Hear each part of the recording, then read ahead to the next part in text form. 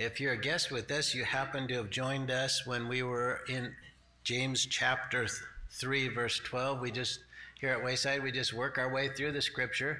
And so today we're happen to be at this particular point. Last week was all of James is pretty strong. James doesn't pull any punches. And last week we heard about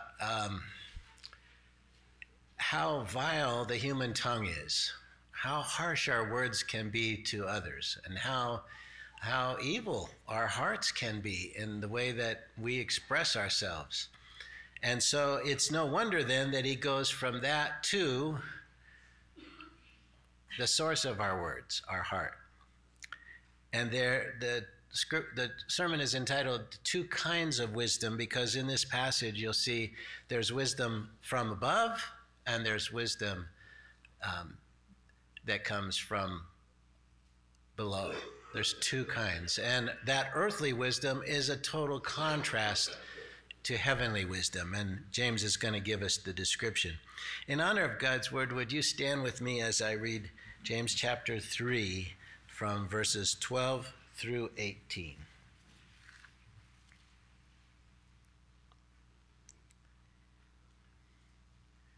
I'm sorry, 13 through 18.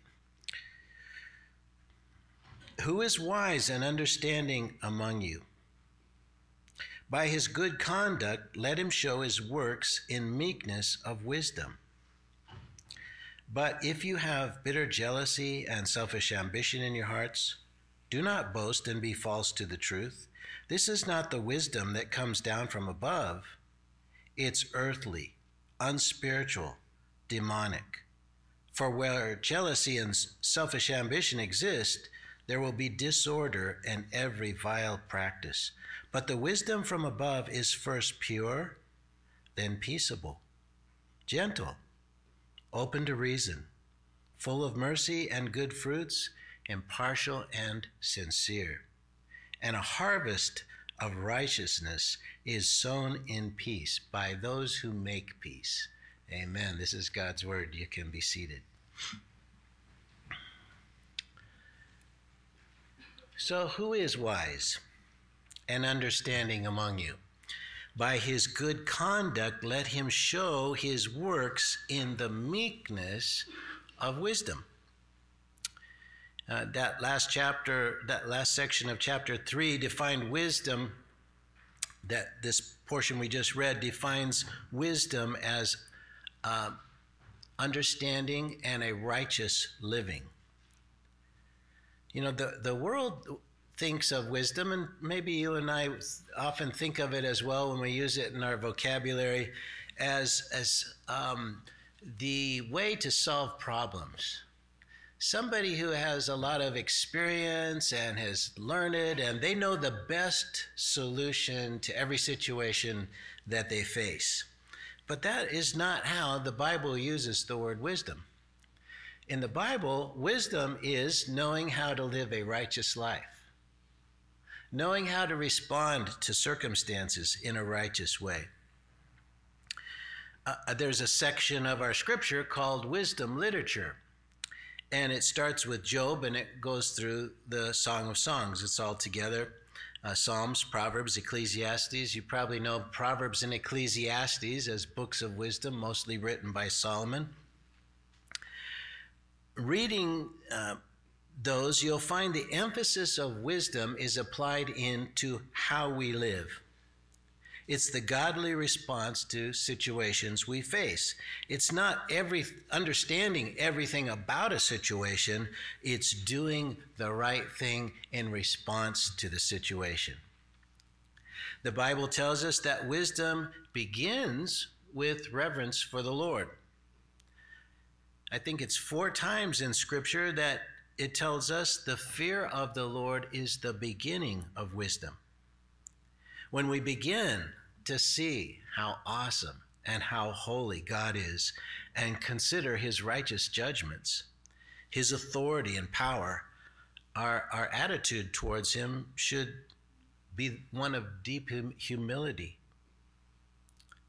humility that he would even consider us. The psalmist says, "What is man that you are mindful of him?" That greater vision of God causes us to wonder why God would even look upon us. We should be awestruck that he could love us. Recognizing him for who he is reveals how insignificant and unimportant we are, and causes us to see the wondrous glory of the gospel. It's his love that gives any value to our lives. The result of a greater vision of God is reverence, which is holy fear. Wisdom begins with conversion, for in conversion we find the wonder of being in Christ. And the scripture tells us he became to us wisdom from God. Taking up residence in us, his Holy Spirit gives us those checks. We call them checks in the Spirit, that are his wise and gentle directions. We often have no idea why he directs us one way or another, but to be responsive to his leading is always the wise thing to do. If you don't sense his leading or you're unsure what to do, James told us what to do in the first chapter. Chapter 1, verse 5, he says, "Ask for wisdom." In prayer, we not only pour out our heart to God, but we listen for his answers and direction. We commit our way to him and trust that if we're in error, he's going to show us, to give us those little checks in the Spirit to tell us gently, no, not that way. The answer may come from the still small voice, or it may come through circumstances or a sense of peace in your heart.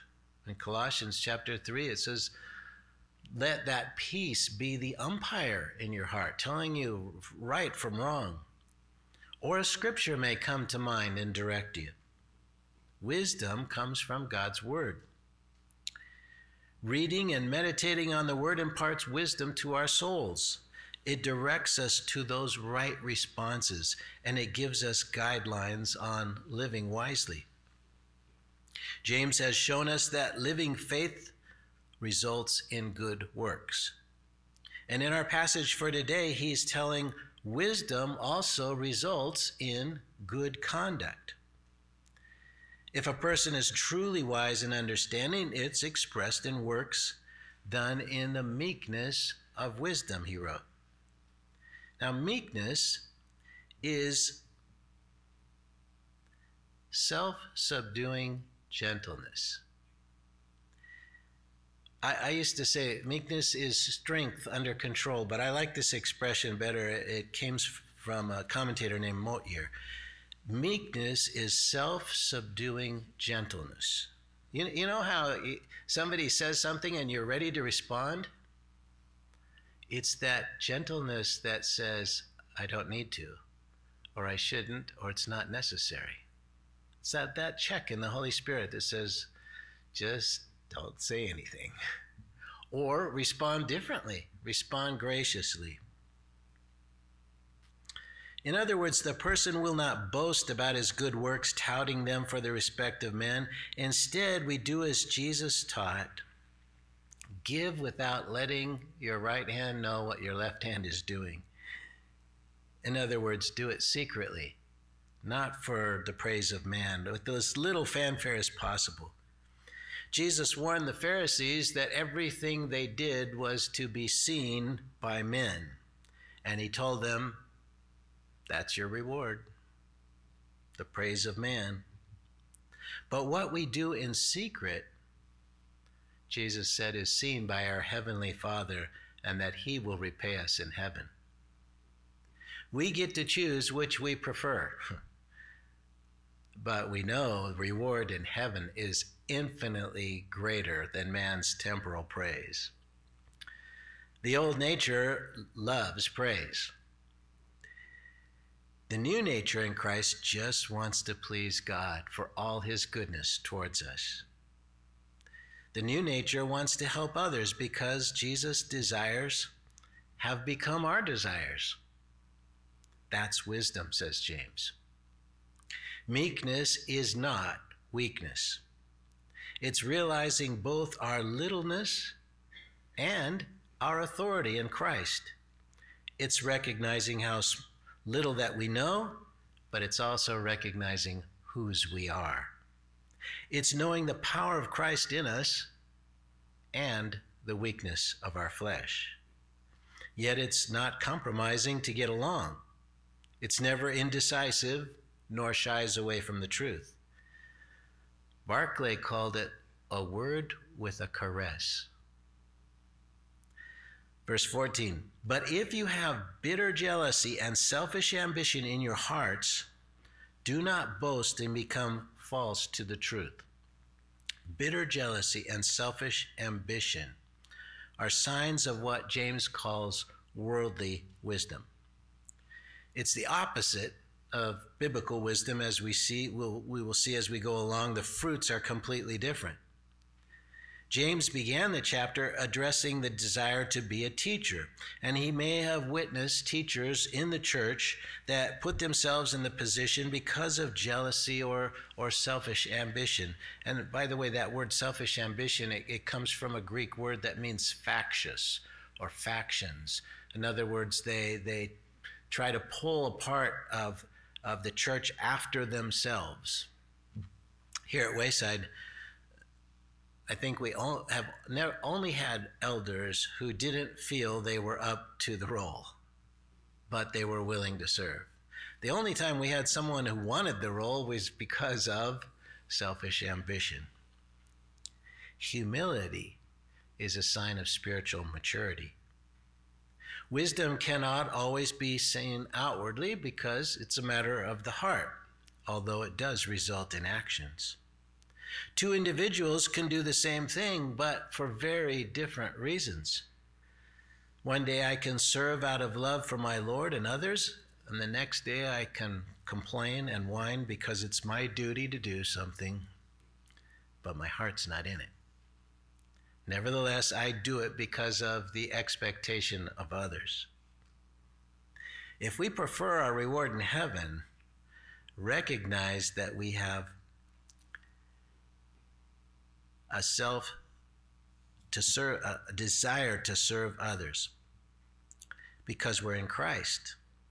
And we can bring any desire that's otherwise, a self-serving desire, we can bring it to him and ask him to help us change our attitude and our motivations.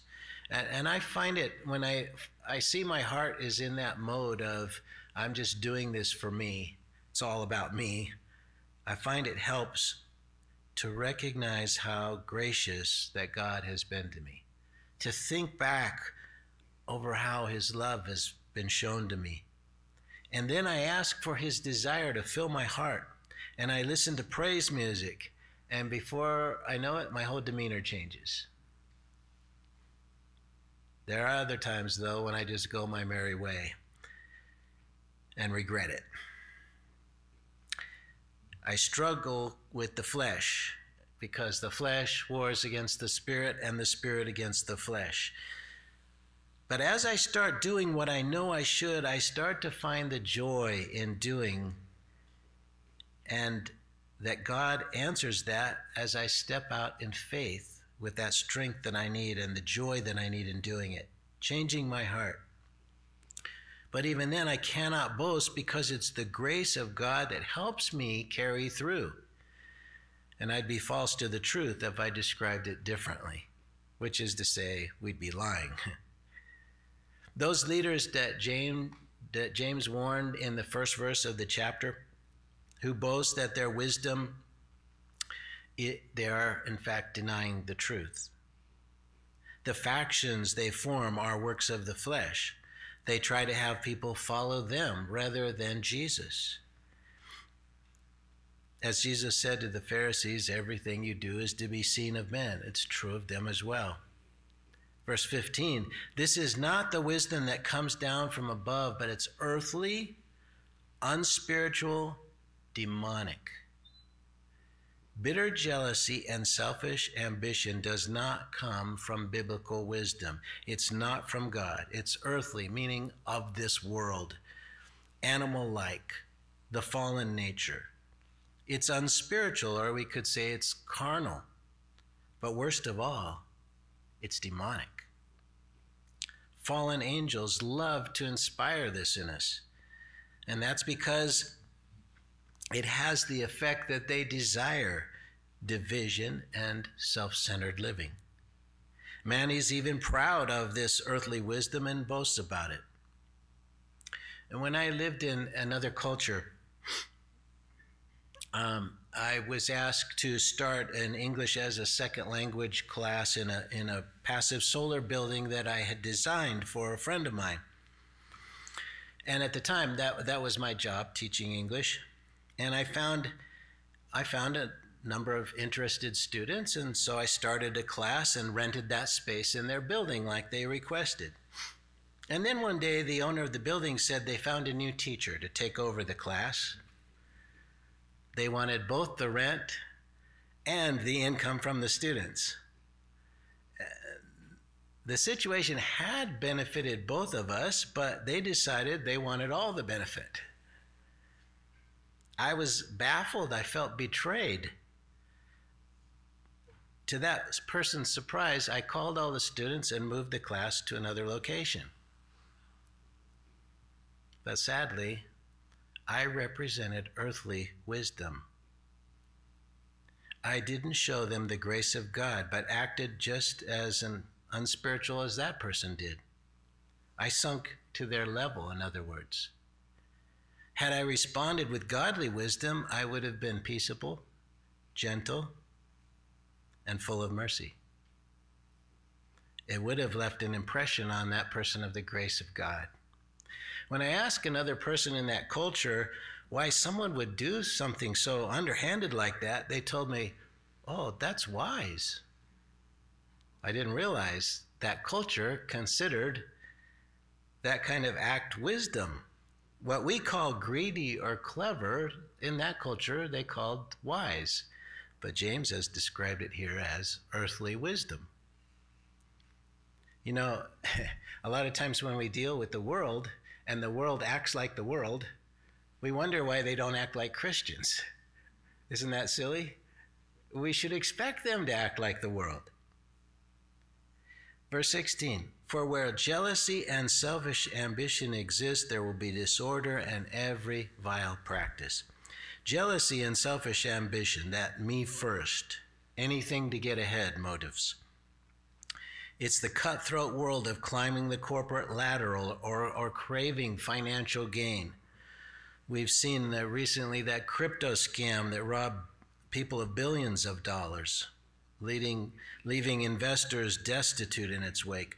I've heard of accounts in churches of these investment schemes and that really were Ponzi schemes, and little old ladies mortgaging their houses for extra income and ending up destitute. James says, demonic. But most of the time, jealousy and selfish ambition are much more subtle. The power play in the church to see who's going to get the votes to have their way and maintain control. Politicians who twist the truth or outright lie about their opponents.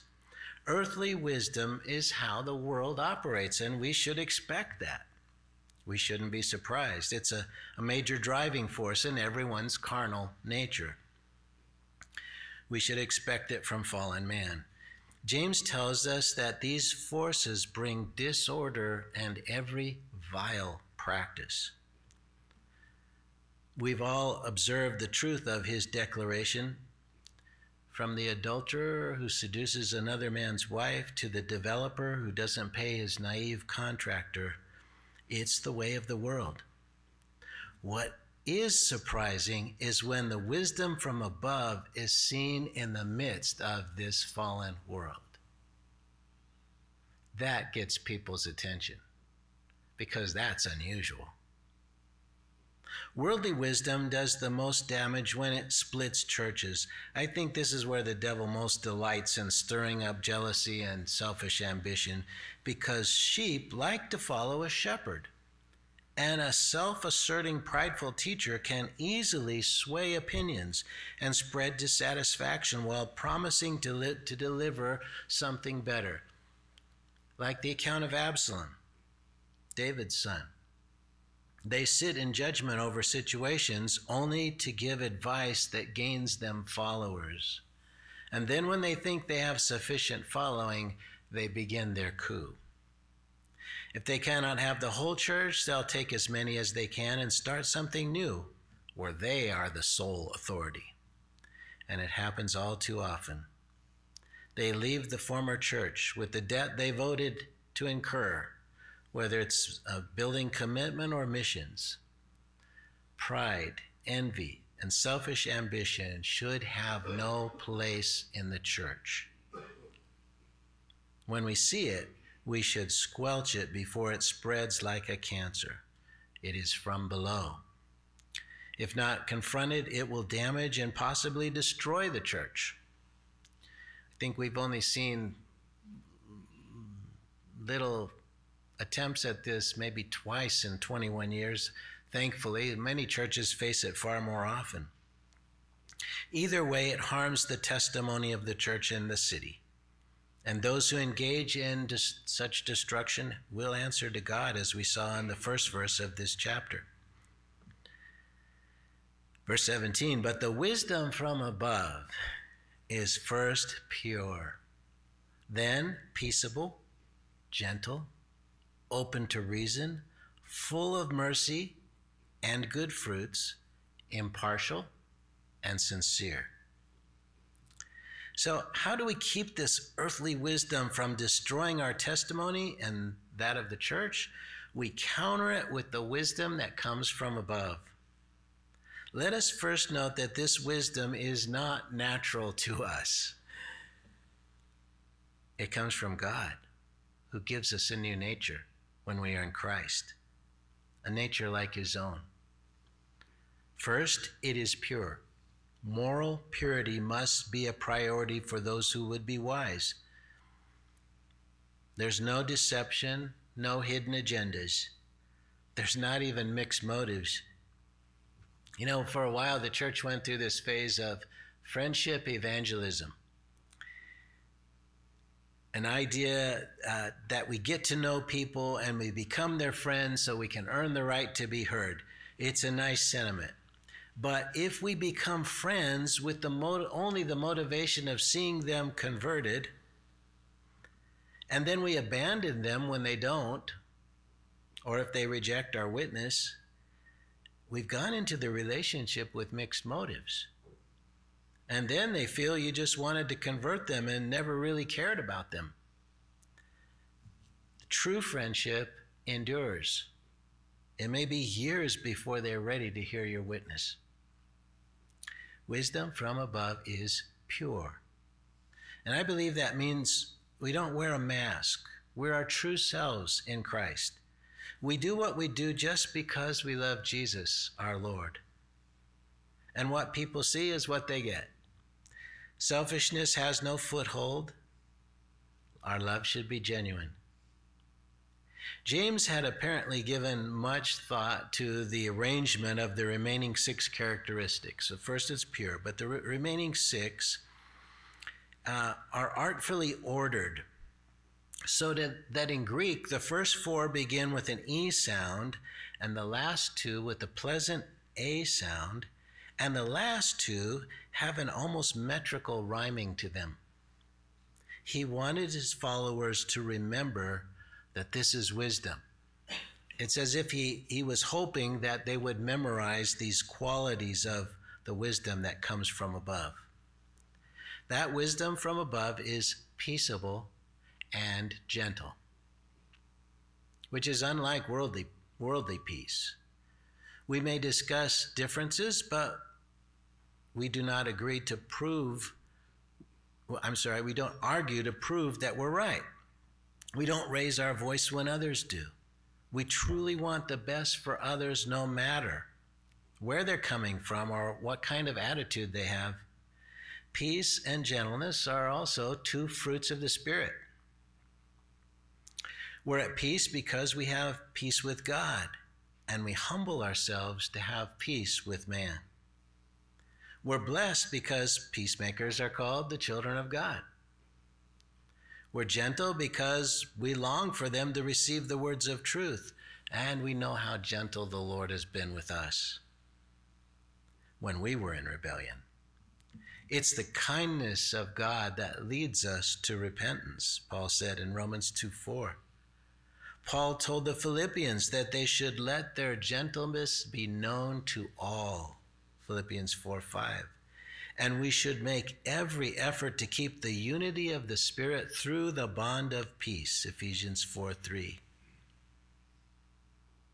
We should make every effort to do what leads to peace and mutual edification, Romans 14:19. Godly wisdom is open to reason. You know, I find the things of God to be quite logical. Now, there's mysteries, but for the most part, everything just seems quite logical. And logic tells me the description of mankind is true because it's what I observe in the world around me, fallen people. That chance and time created order and beauty and complexity is illogical to me. When people are truly seekers, I enjoy answering their questions from the Bible because the logic is often quite clear.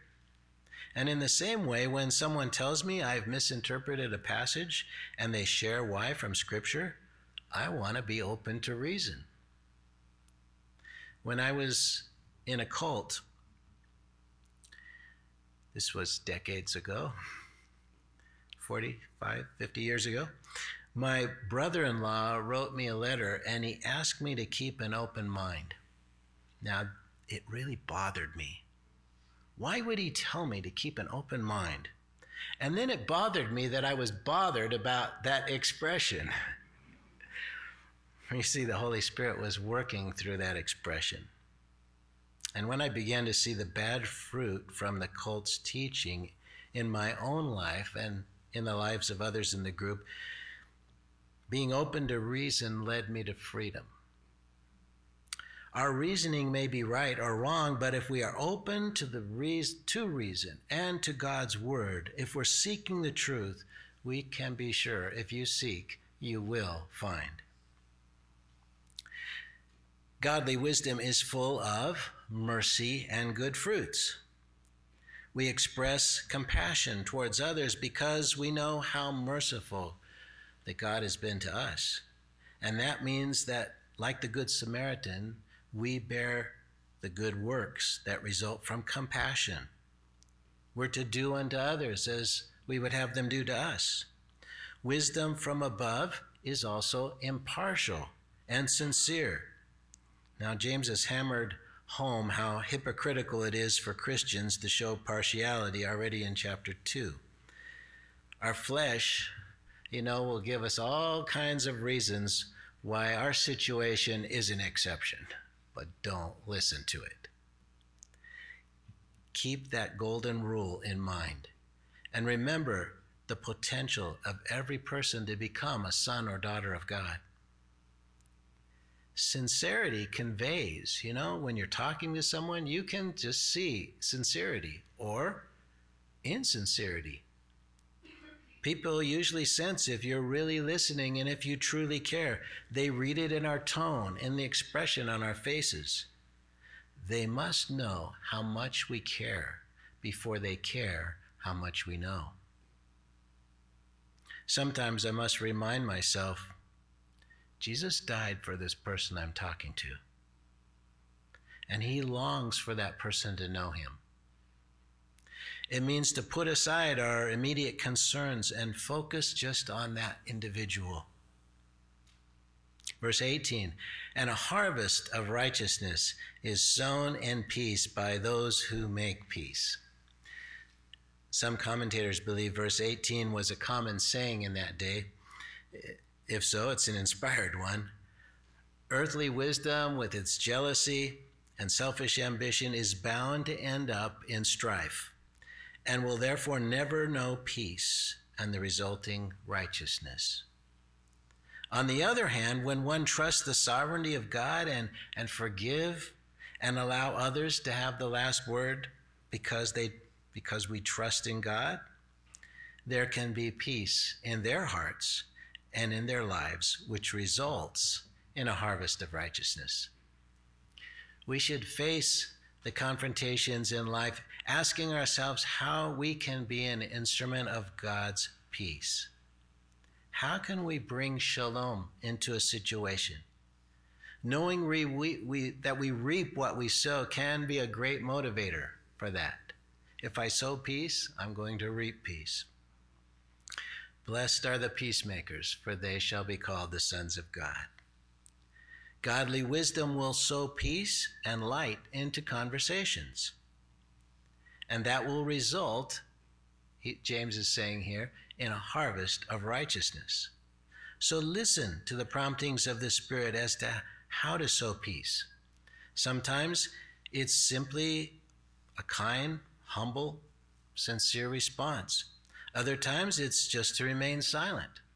And sometimes it's gentle but clear rebuke out of love, or a pointed question that will stay with them long after the conversation has ended.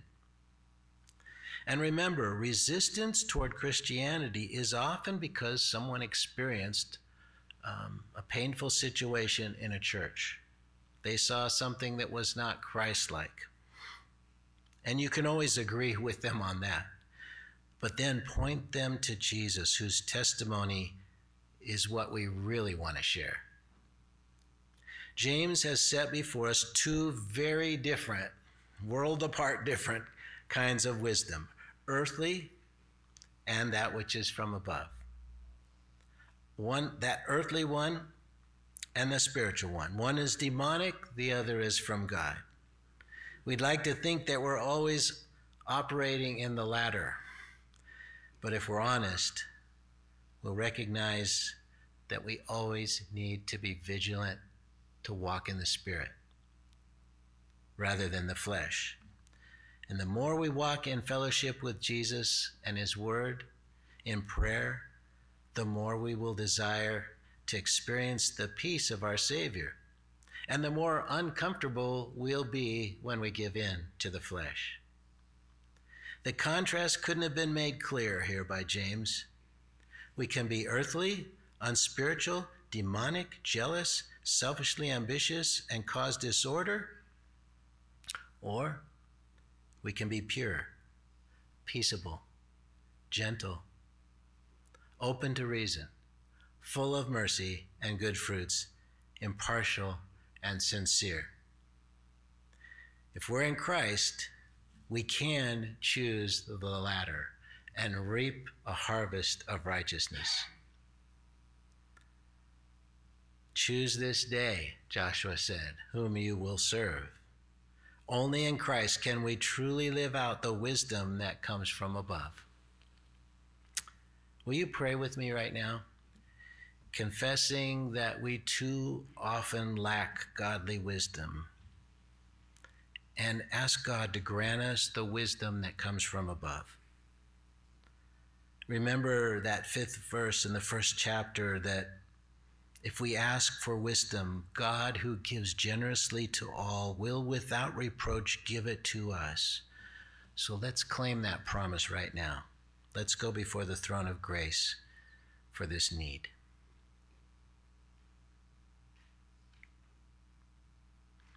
Lord, I just thank you so much for James' straightforward,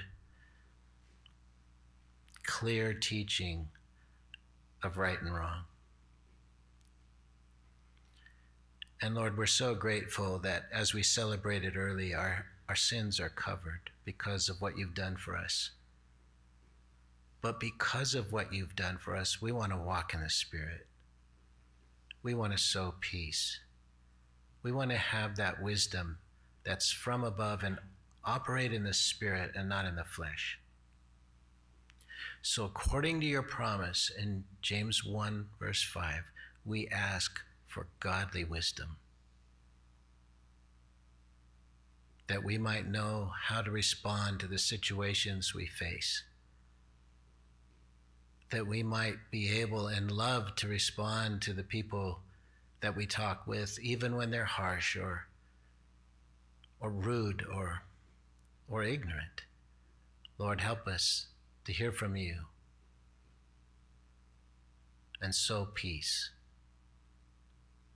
Help us to hear that wisdom from above and receive it and act on it. And Lord, when we are tempted to respond quickly with the flesh, Lord, check us. Give us those strong checks in the Spirit and help us be obedient.